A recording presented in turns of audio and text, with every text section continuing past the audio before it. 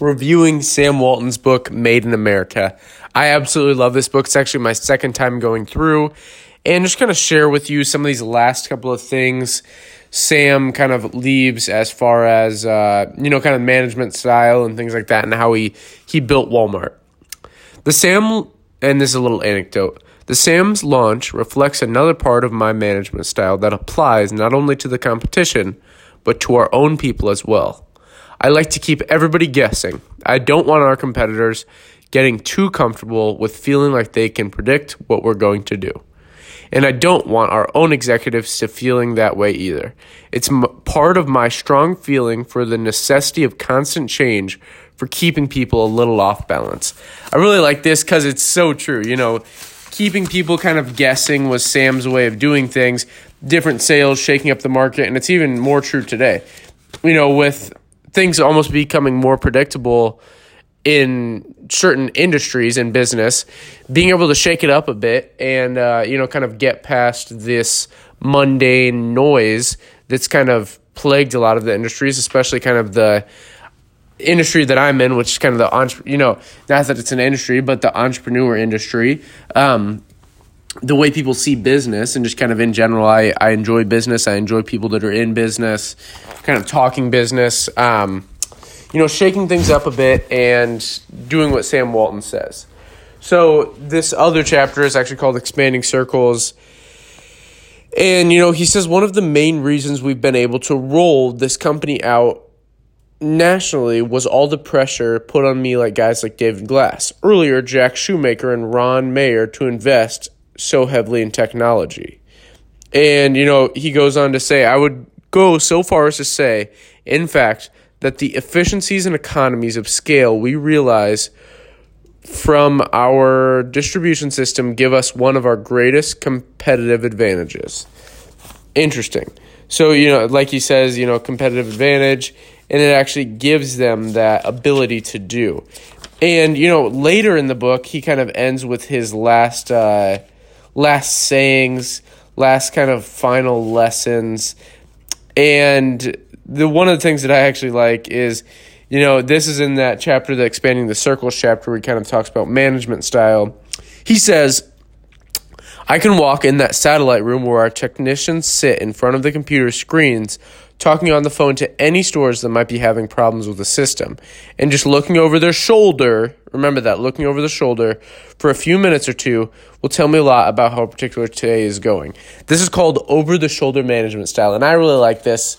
I'm not running a huge business right now. I don't have a ton of employees. The thing is when you scale up, having this over-the-shoulder management style mentality, I think, is one of the best kind of frameworks you can take into management. Kind of peeking over the shoulder, seeing what they're doing really helps. Because, if you have an office and let's say a lot of people are doing computer work, and you're able to kind of catch a good way of doing this is actually screen monitoring your employees, but seeing what they're doing and kind of, how productive they are. Like, if you have someone that their job is data entry or finances or they're sending out emails, how efficient are they doing it? And once you realize this, you can realize, okay, what can we do to speed this up? What can we do to make them more valuable to the company, make them more efficient? So this is his chapter in Thinking Small. He says, the bigger Walmart gets, the more essential it is that we think small, because that's exactly how we became a huge operation, by not acting like one. And I really like this. He says he treats each store just like the first one, and really, treating the customer right. He kind of came up with that, the customer's always right. He says, these are 6 ways, more important ways that we, at Walmart like to think small, think one store at a time.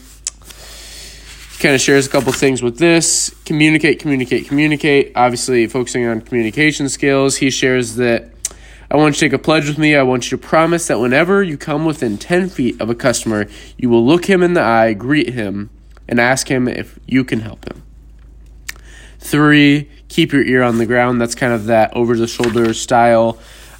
Keeping your finger on the pulse is another kind of framework. Number 4, push reality and authority down. 5 force ideas to bubble up. I like that. And that's actually really interesting. Him and Ray Kroc did a great job of that, kind of encouraging and incentivizing employees and managers to come up with new ideas. New ideas for, in Sam's case, for sales and discounts. In Ray Kroc's case, for different products, so different, styles of food. And then 6, stay lean, fight bureaucracy. And I really like that as well.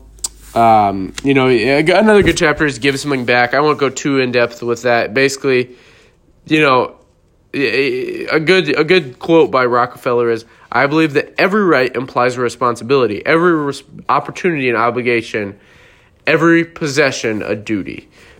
And, I just really enjoyed this chapter. He talks about, he'd kind of like to see an all-out revolution in education.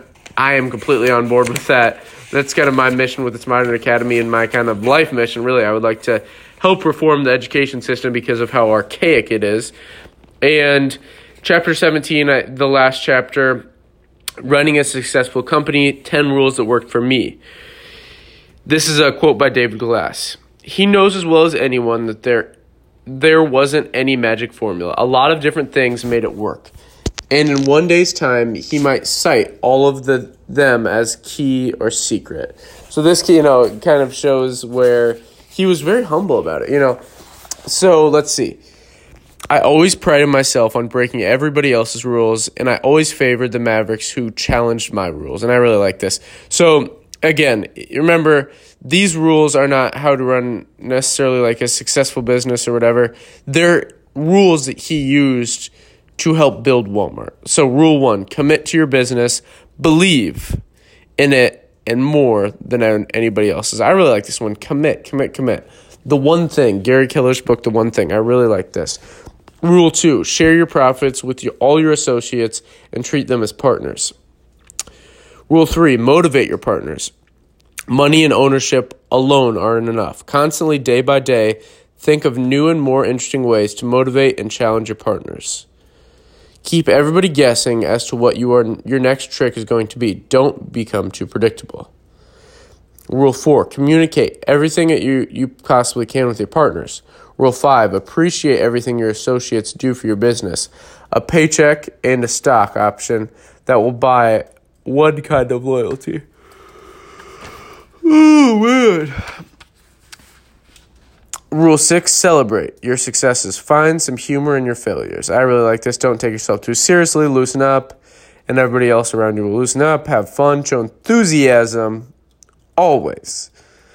Think up your own stunt. I really like this part. So think up your own stunt. All of this is more important and more fun than you think. And it really fools the competition. I really like that. I really, really like that.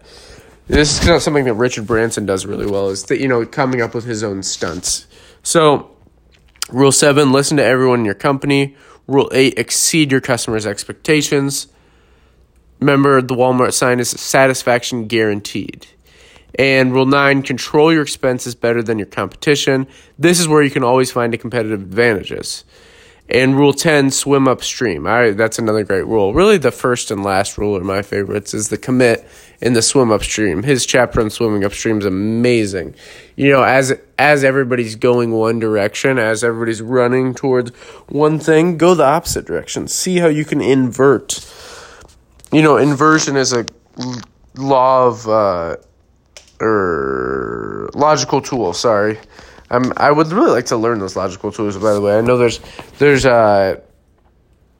logical fallacies and logical tools, and I'm pretty sure there's an actual, list of like a legit list.